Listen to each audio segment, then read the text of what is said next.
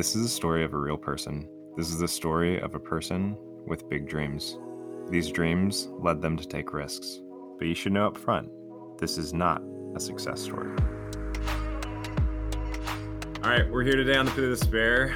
Did I make a huge mistake quitting my day job to do this, you know? That means my journey, I can take risks and chase things down.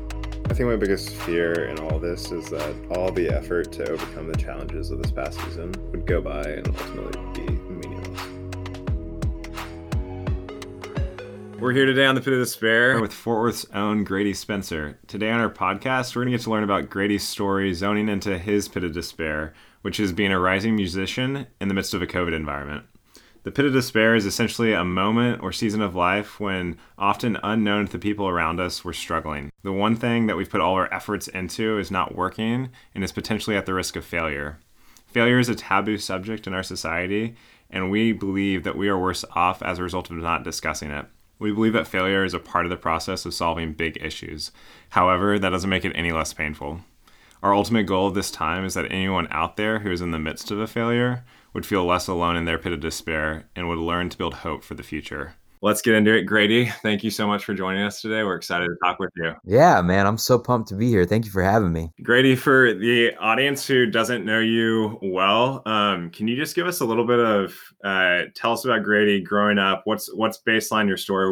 Where'd you grow up? Kind of what were some early influences for you? Yeah, for sure. So I grew up in a little town called Paducah, Texas, which is kind of out in the middle of nowhere, and it's like 2 hours east of Lubbock, and just like a really small town. That's how I grew up. Was never really like a cowboy type of guy, but there was a lot of those people around, and so it was just always just kind of this country way of life, pretty much all the way till I graduated when I was 18, and ended up moving to Lubbock, going to Texas Tech, and graduating from there, and And tell us a little bit about like 22-year-old Grady Spencer. What are some of the things that were like fueling you at that time?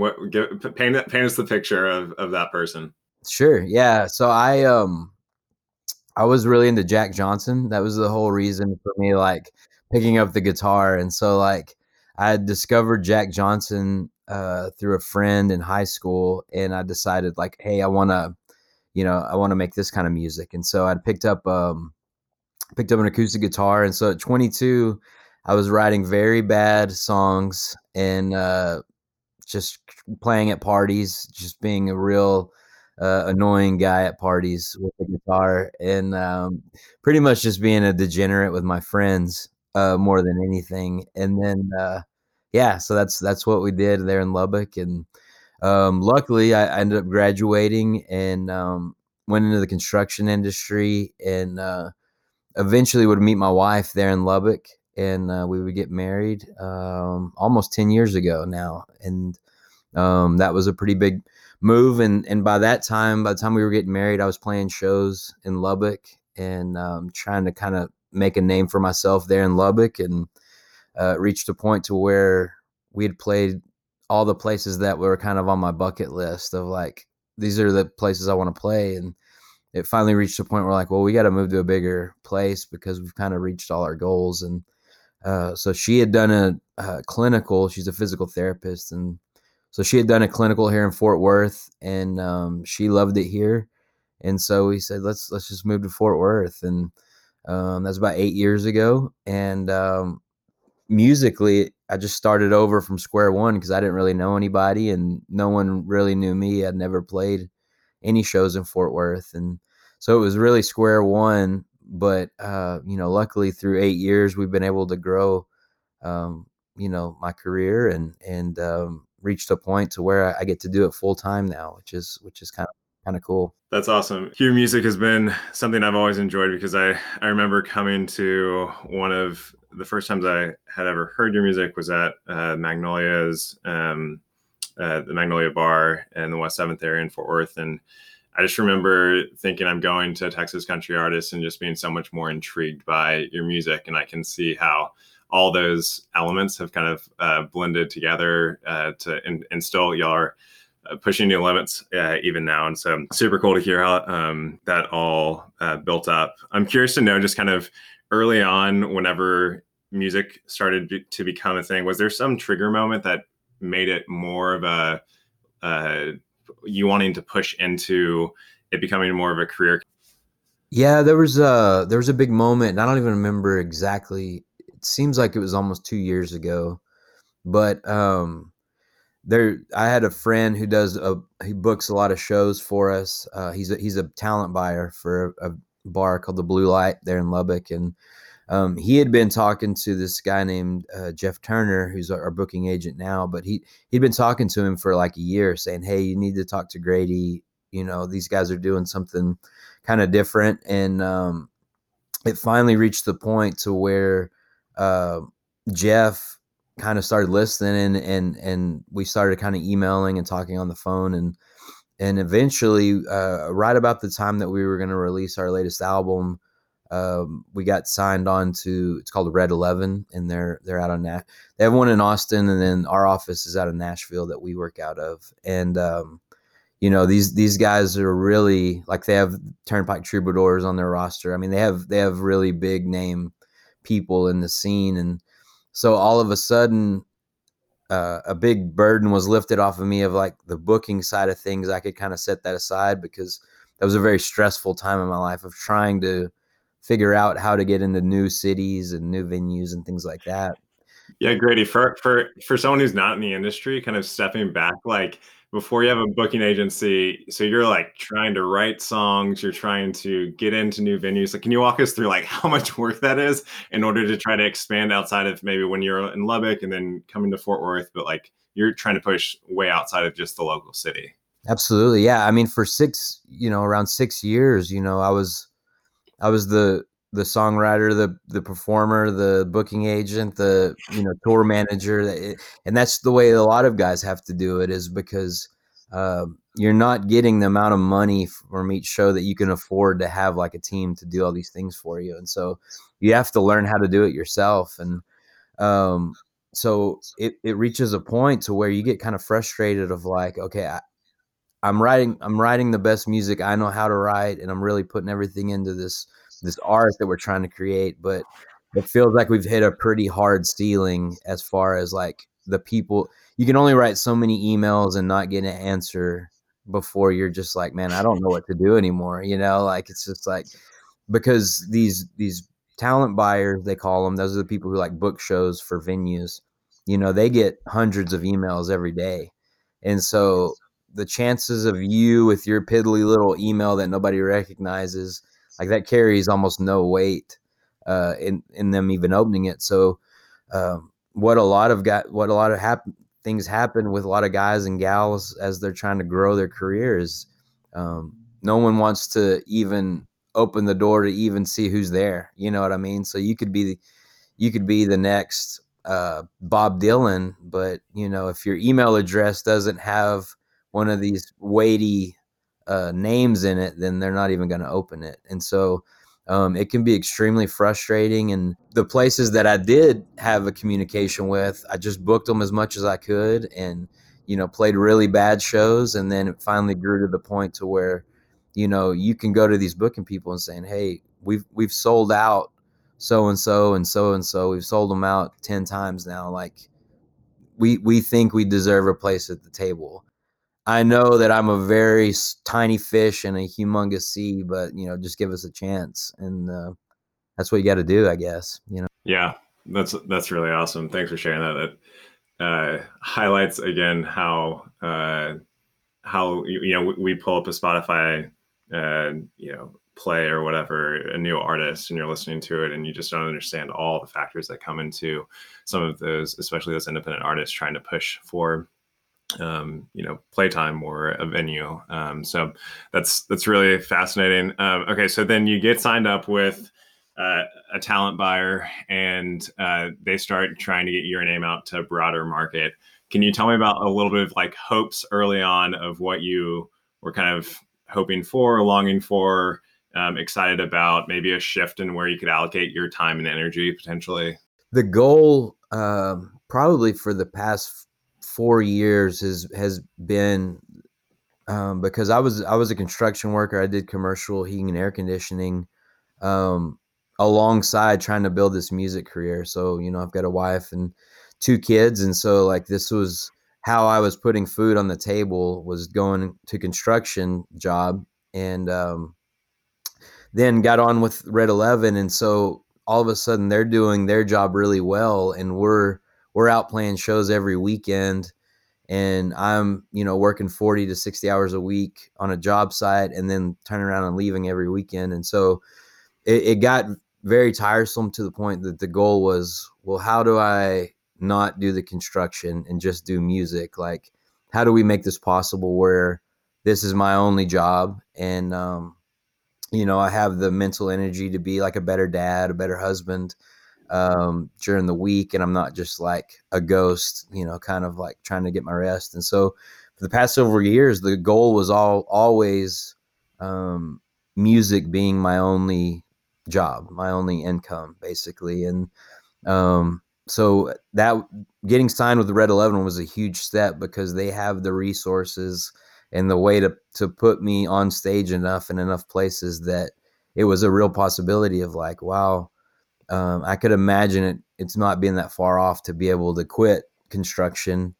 and go do that. And so that was kind of the carrot at the end of the stick. Was there a moment, you start getting booked, and I know you eventually did make the plunge, and so somewhere between that hope and then making the plunge to go full-time musician, there may be some euphoric moment when you're like, hey, I've made it, I can do this. You kind of reference Spotify, and for better or for worse, like a lot of an artist's success or a lack of success is now in the music business based on how many Spotify streams you're getting, and how many people, you can look. They have ways to like look at maps and see where your listeners are at, and the ages and things like that. And so a big moment was uh, you know, we were averaging around 50 to 60,000 listeners a month. And so that was already mind blowing. Like it was really crazy, but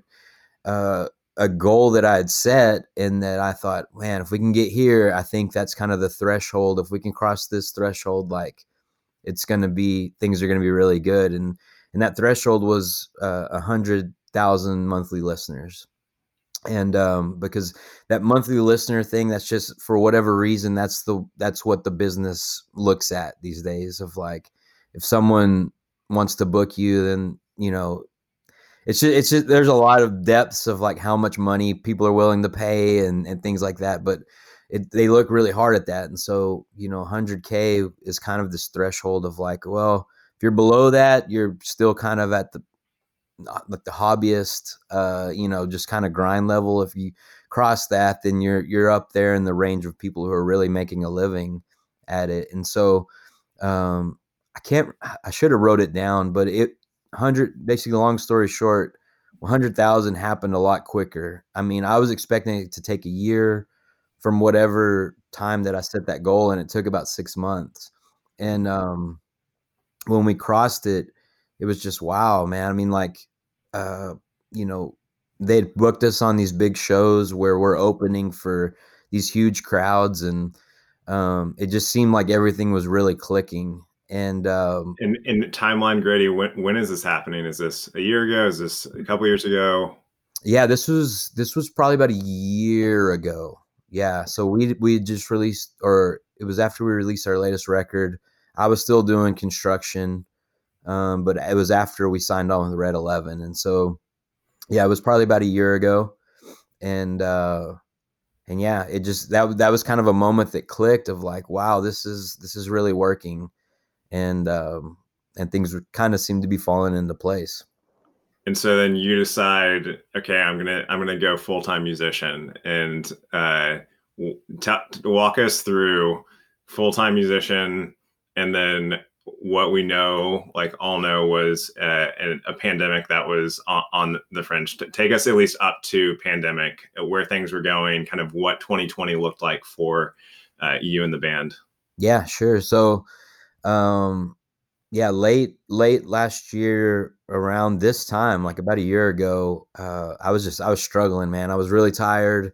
I was really anxious, and to the point that my wife very graciously said, "Hey, you got to go talk to somebody." And so I started going to therapy, and this guy, his name's Tim.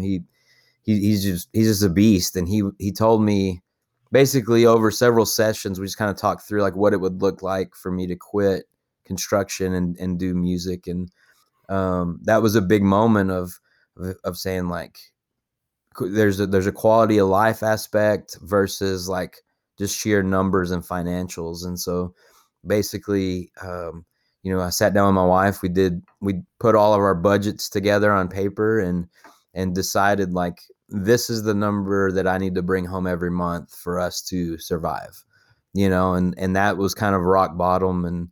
And looking at the numbers somewhere over the past year previous, music had slowly turned to becoming more profitable than my day job, and I never even like stopped to like do the math on it. And so it was always like, this is my day job, here's music on the side to kind of supplement.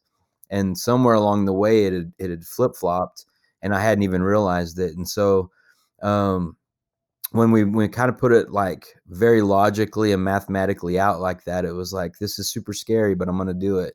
And so January 3rd was my last day on a job site, and it was terrifying because I'd done that almost 9 years, and that was kind of a big part of my identity of like this blue collar working guy. And but it was the best thing ever, because now all of a sudden I had, Monday through Thursday every week, my only job was to be a dad and be a husband, like really be there for my family and like have the time and emotional capacity to do my best. And then we were going out every weekend. So from January to mid-March, I mean, it was beautiful.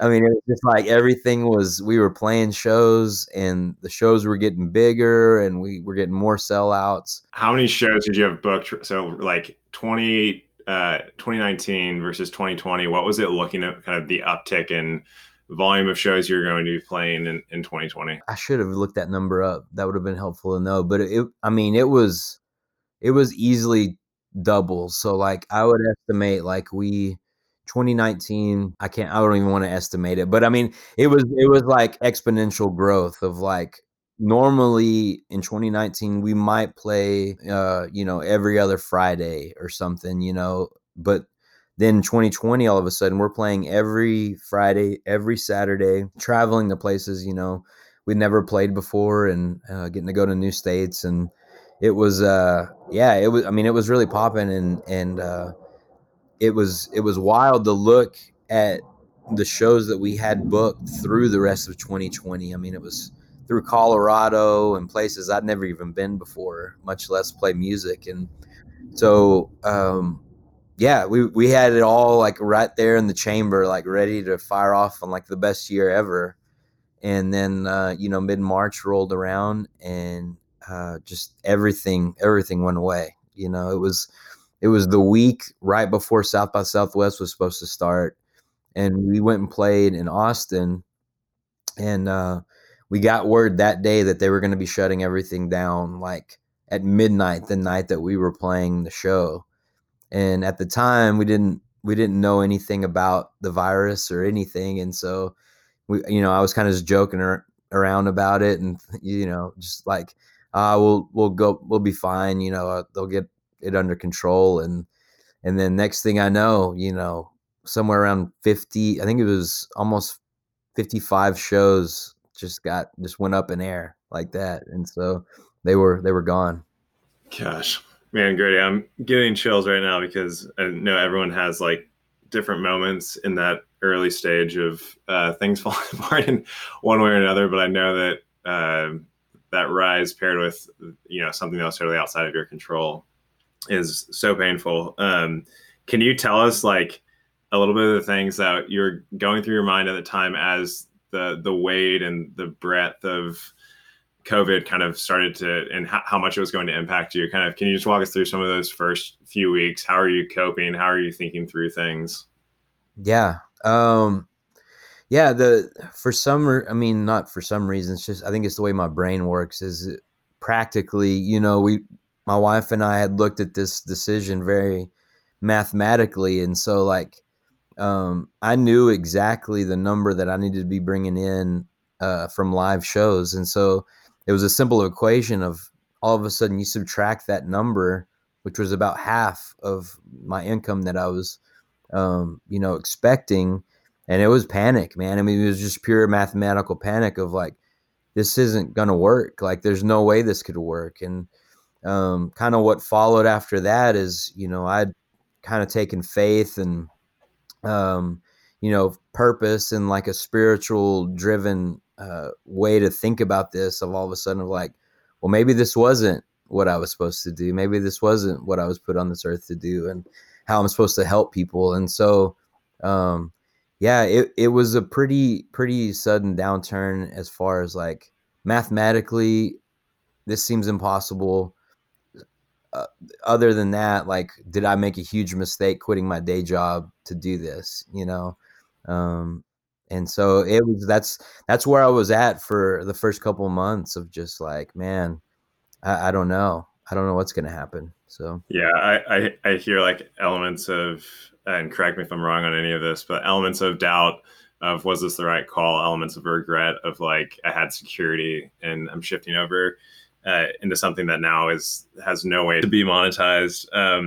I'm curious to know, was there like any one common thing that we see in people's pit of despair is like sometimes shifting of blame? Like, was there any person or self or like I don't know, anger out of that you kind of were wrestling with at that time?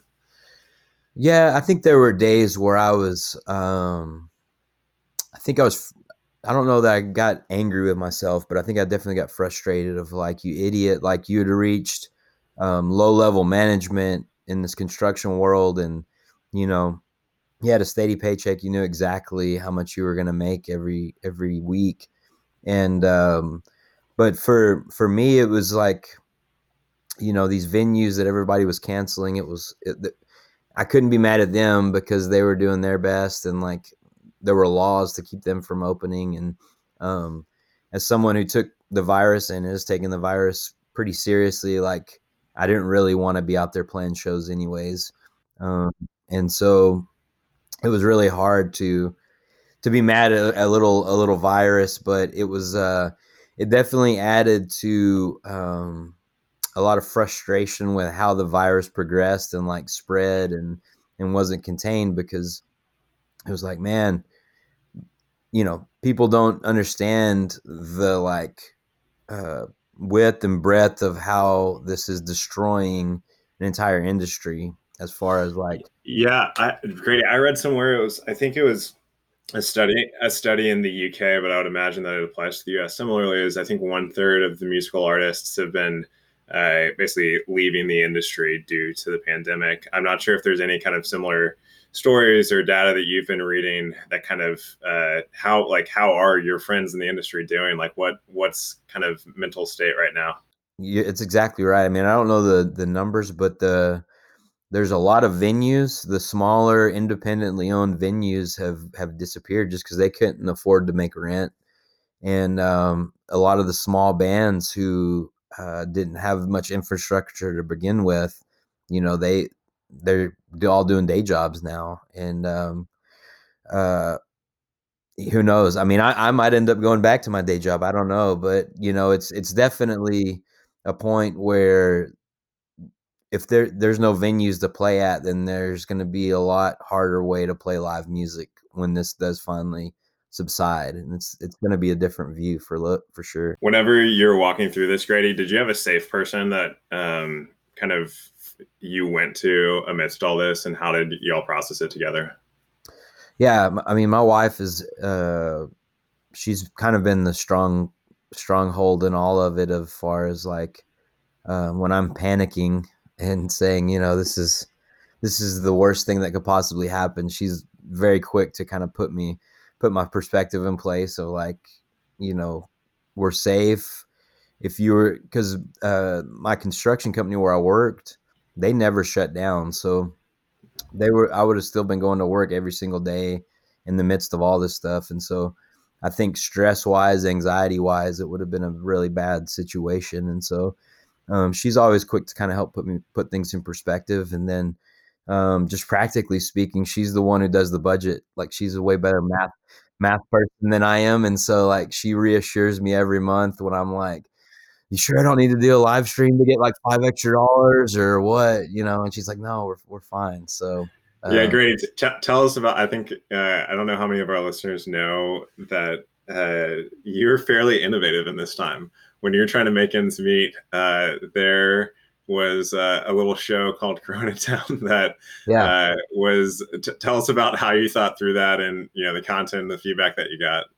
yeah. I mean, so it finally clicked that things weren't going to be getting better. You know, it was probably about a month in, maybe a month and a half in, and um, all this whole bunch of shows had gone away, and so something finally clicked in my mind of like, well, I've got to make money somehow. Like we've got to get creative somehow. And I had seen people kind of do like Instagram live things where they kind of just pin their Venmo thing in there. And I saw some that were kind of okay, but I mean, it's basically someone just holding their phone up, and so the quality was never that great. Like I hadn't seen anybody do a really crisp looking or sounding kind of show, live stream deal. It was always just kind of like real grainy, and then it wasn't very good. And so I decided that I was going to learn how to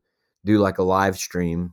And what's wild is that the gamers have been doing this for years. Like they were already monetizing, and like all the technology and the systems were already in place to do it through like Twitch, YouTube, Facebook Live, things like that. And so gamers had been doing this for years, and so it was fairly easy to go watch. I had nothing but time, so I just spent a lot of time learning a software called OBS, which is called I think it's like Open Broadcast Software, and basically you can do like a green screen like production, almost like the news or something. And so I had a decent camera, and just decided like, hey, I'm gonna get some good mics, and I'm gonna basically play a show every week and throw my Venmo up there. And it's kind of like busking, on the side of the road. Like people throw a couple bucks in Yeah. and enjoy it. And so what I learned after the first thing is like there were a ton of people in the YouTube chat, and talking like in the video chat of with each other and kind of bonding. And it suddenly clicked of like, this isn't just really a show, like a music show, like a one-way thing where I'm playing music and they're just sitting there listening and there's no dialogue. And so it clicked where I wanted to create this place where I'm talking with the people who are watching, they're talking with each other. And so it was kind of like at Corona Town was like, I probably should have thought the name through a little bit better, but it was just kind of like this place where people could go, and enjoy it. And like, I learned how to do like green screen stuff and like make really funny background videos played behind me. And um, so it was a blast. And it was now it's just like another kind of quiver. I mean, arrow in the quiver as far as like what we can do. And so Yeah. we're actually going to gear up to do some full band live stream stuff over the next few months. But it's just it was a way for me to do something that looked and sounded different than what everybody else was doing. And so um, luckily, I mean, it worked. I mean, for several months, it was literally the difference between us paying our bills and not, That's or amazing. on a credit card. And so yeah, I think it's definitely been it's been a blast to learn, and it was a fun way to make a living. I think that it's probably sometimes unknown how, like, I'm really glad that you shared it in that level of detail, Grady, because I think sometimes people don't know the impact that it has on the person they're trying to support, and just knowing like, hey, this is actually meaningful to our whole family, that Yeah. y'all participated in this, you paid for the content you're looking at. Like it's Sure. meaningful at the end of the day. Looking back, if you could tell yourself one thing before the descent or the uprising of the pandemic, whichever way you want to look at it, what would you tell yourself? I think this is something that I have to I was telling myself before, and I still have to tell myself of who I am, and my identity is not in it doesn't weigh on the success of the music industry, or whether or not I'm a construction worker, or whether or not I'm paying all my bills with with the music stuff. It's more of like, it's rooted deeper in that. I'm a husband, I'm a father, I'm a Christian, things like that. Those are things that like really keep me rooted, and all this other stuff is just kind of details. And um, early on, I think, I mean, I was going as deep as like, man, my credit score is going to suck this year. And, like things like that, of just like, everybody's credit score is going to suck this year. You know what Yeah. I mean? Like, it's not like everyone else is like having a great year, and I'm the only one having a rough time. Like, we're all in this together. And so, that's something that I remind myself every day of, like, that's, whether the numbers are through the roof or I'm never going to play a show again, like that it stinks to think of it that way, but it's also kind of frees you up of like, well, whatever happens, this is who I am first, and I'm going to deal with the details later. No, I can see that, kind of knowing your identity and having that steady faithfulness. I was actually in the midst of this, Grady, super encouraged by one of your songs, Grant. I think that, I don't know if you've reflected on this at all, but like, at least, and I love when people interpret your songs for you and they may have no application to what you actually meant it for, but it was still meaningful. So it could be one of those situations, because we haven't talked about this, but I wrote the lyrics down, and it says, in a part of the song, like, I wish you would never feel the pain, but you got to let it go, let it all go in faith. And kind of this, like, can you tell us a little bit of the background of that song and some of maybe what those words were written for, and if there is any application to kind of like going through trials in life, and kind of what, who you wrote that for?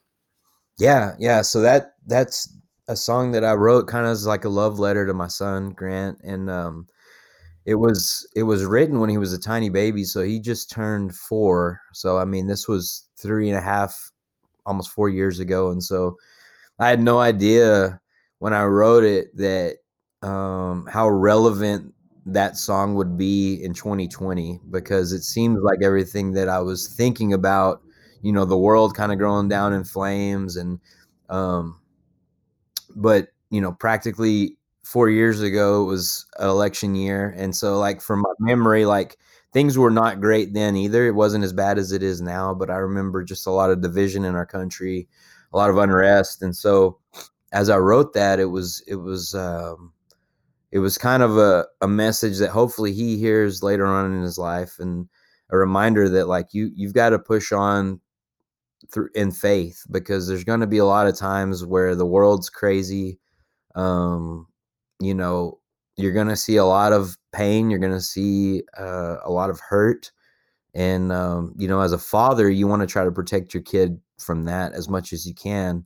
And so through all of that, we're trying to do that right now. My daughter's, she's 6, he's 4. We're just trying to, like, be honest with them, but also be really thoughtful of, like, what's this going to do to their little brains. And so, um, but on the other hand, it's very relevant for me to sing those words into the mirror, because it's really easy to look at your phone or the news and see, like, how bad and messed up and ugly the world is right now. And yeah, I think it's just an important reminder that, like, you've got to have faith in something. Because if you're putting if you're putting your faith in the world and what's going on around in the world, then your way of living is not going to be that great right now. It might get better someday, but right now it's probably really, really bad. So No, definitely feel that with you. I'm curious to know kind of like a little bit about the how, I guess we'll get into a little bit of what that faith looks like in a second here, but before we go there, how is just this the failure of 2020 or the reorienting of 2020? I know you're in the midst of this and you're fighting through, but how has it impacted your outlook on taking risks? Yeah, I mean, it definitely. I mean, almost, as a business owner, like you come in of like, do we buy merch this month? Like, you know what I mean? Like, are we brave enough to throw down $1,000 for merch? And what if it doesn't sell? Then we just threw away $1,000. And so it's definitely made me where I'm thinking through every move that we're making as far as like, um, we're kind of starting to play shows here and there of like, does this show make sense safety wise for me and my band and their families? Financially, does it make sense? Should I re-up my merch right now? Do I think I could sell merch right now? Things like that really have come into play as far as like really sharpening the knife that we're kind of like cutting through this year with of like, I don't have just a huge budget to just do these huge, big, sweeping things. And so I've really got to think through every little move that we make because, it's important right now because we can't. There's going to be mistakes made, but I'm hoping that the mistakes are so small that we can overcome them pretty quickly. Grady, one thing we talked about a lot at Craftwork, especially this year, has been just things that we're grateful for. Looking back on 2020, what are you grateful for? Yeah, dude, it's so funny you said that. I literally bought some Craftwork beans today, and I saw it on the bottom of your bag, right? I put it on the Yeah, bottom. yeah. Yeah, that I loved it, and I really did stop and think about it today before I even knew you were going to ask that. Yeah, I mean, ultimately, of course, my family, my kids, that's number one. But then, I haven't had to go back to construction yet. And if you would have told me in January when I quit that, hey, half of your income is not going to be there for 7 months, I would have put all my money down, saying, well, I'm gonna have to go back to construction because we got to pay our bills. And so, um, you know through faith or whatever it is, like I'm still a musician, and that's my job. And so I'm every single day that I'm waking up and just able to be home with my kids. And my daughter is doing virtual school, and so I'm able to stay home, and it's kind of worked out perfectly for that. And um yeah, it just seems too perfect to not be intentional, and to think that this is all an accident would be silly, because it doesn't make sense that I haven't had to go back to construction. But luckily here where I am. So yeah. Well, I and 100,000 other monthly listeners, are grateful that you haven't had to go back to construction Yeah, I either. appreciate that. Thank you. I'm curious, just one last question before we dive into kind of our wrap up questions is just, Grady, looking back on 2020, what's one takeaway from this experience do you think will change the rest of your life? Yeah, I mean, I think I'll never forget it. So I think it's going to be a time that I can look back on and just celebrate the fact that my marriage grew stronger, my music career grew stronger. I mean, in a time where everything should have declined. I mean, I've got friends who are literally getting divorced because they were stuck in the house together. Um, by all logic, everything should have gone downhill. Um, you know, it was the opposite. And I think there's going to be years where the rest of the world's going to be doing great and living high on the hog, and my career is probably going to take a downturn. I mean, that's just the way the music business works. And so there's going to be a year where I'm not going to be able to make a living maybe as a musician. And so I'm hoping that's 30 years from now, but it could be it could be 3 months, but hopefully I can look back and say, well, we made it through 2020 and that was super duper hard. And so, I'm going to kind of like stock that in the old mental bank account as far as like, that's something that we got through. If we got through 2020, we can get through a whole lot of other stuff. And so, yeah, that's how I'm gonna remember this time for sure. That's great. Grady, we end our Pit of Despair podcast with 4 questions. Essentially, we call them the human 4. It's essentially to know that, for our listeners to know that you're a real person and you're not. Sometimes musicians are on the stage and you think they live in another reality, but these are simple questions and you don't know what they are in advance. So here we go. What do you eat for breakfast? Yeah, I only drink coffee. I only drink Kraftwerk coffee, and my wife like tries to shove like Cliff Bars down my throat and like stuff like that, but just straight caffeine. That's it. That's great. Small Yeah. plug. Yeah, Appreciate exactly. that. Yeah. Okay, what's the most likely song for you to sing in your car alone that you want to be caught dead sharing on a podcast?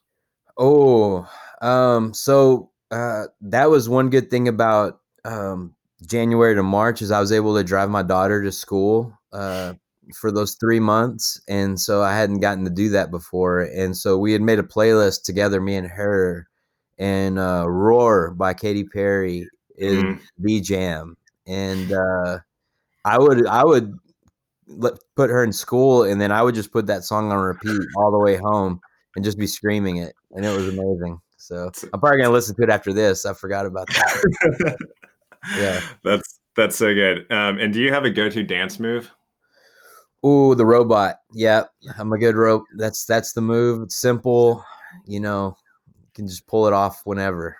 Yeah, So you and Abby, our podcast producer, will have to have a robot off. That is her go-to dance move as good. well. Yeah, Um, absolutely. all right, then, Grady, we hit on this a little bit about your song Grant and kind of just pushing on in faith, but from here, like, you're not out of this year yet. We're still in the midst of a pandemic, but kind of share with us what your hope is from here, and what's kind of sustaining that energy. Yeah, man. I mean, I think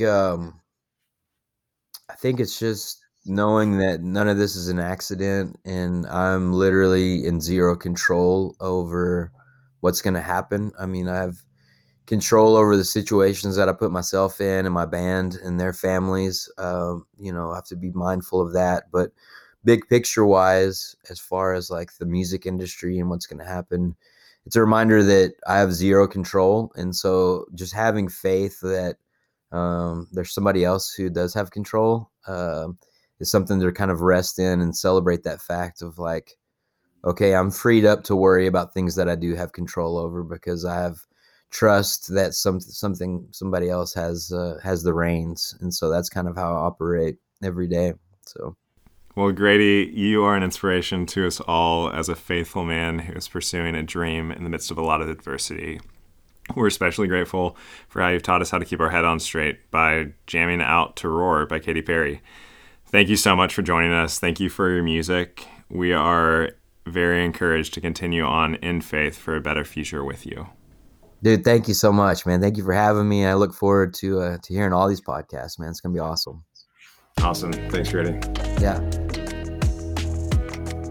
Thanks for joining us on Pit of Despair today. We put this podcast together to encourage you, the listener. Ultimately, we don't want you to feel alone in this journey.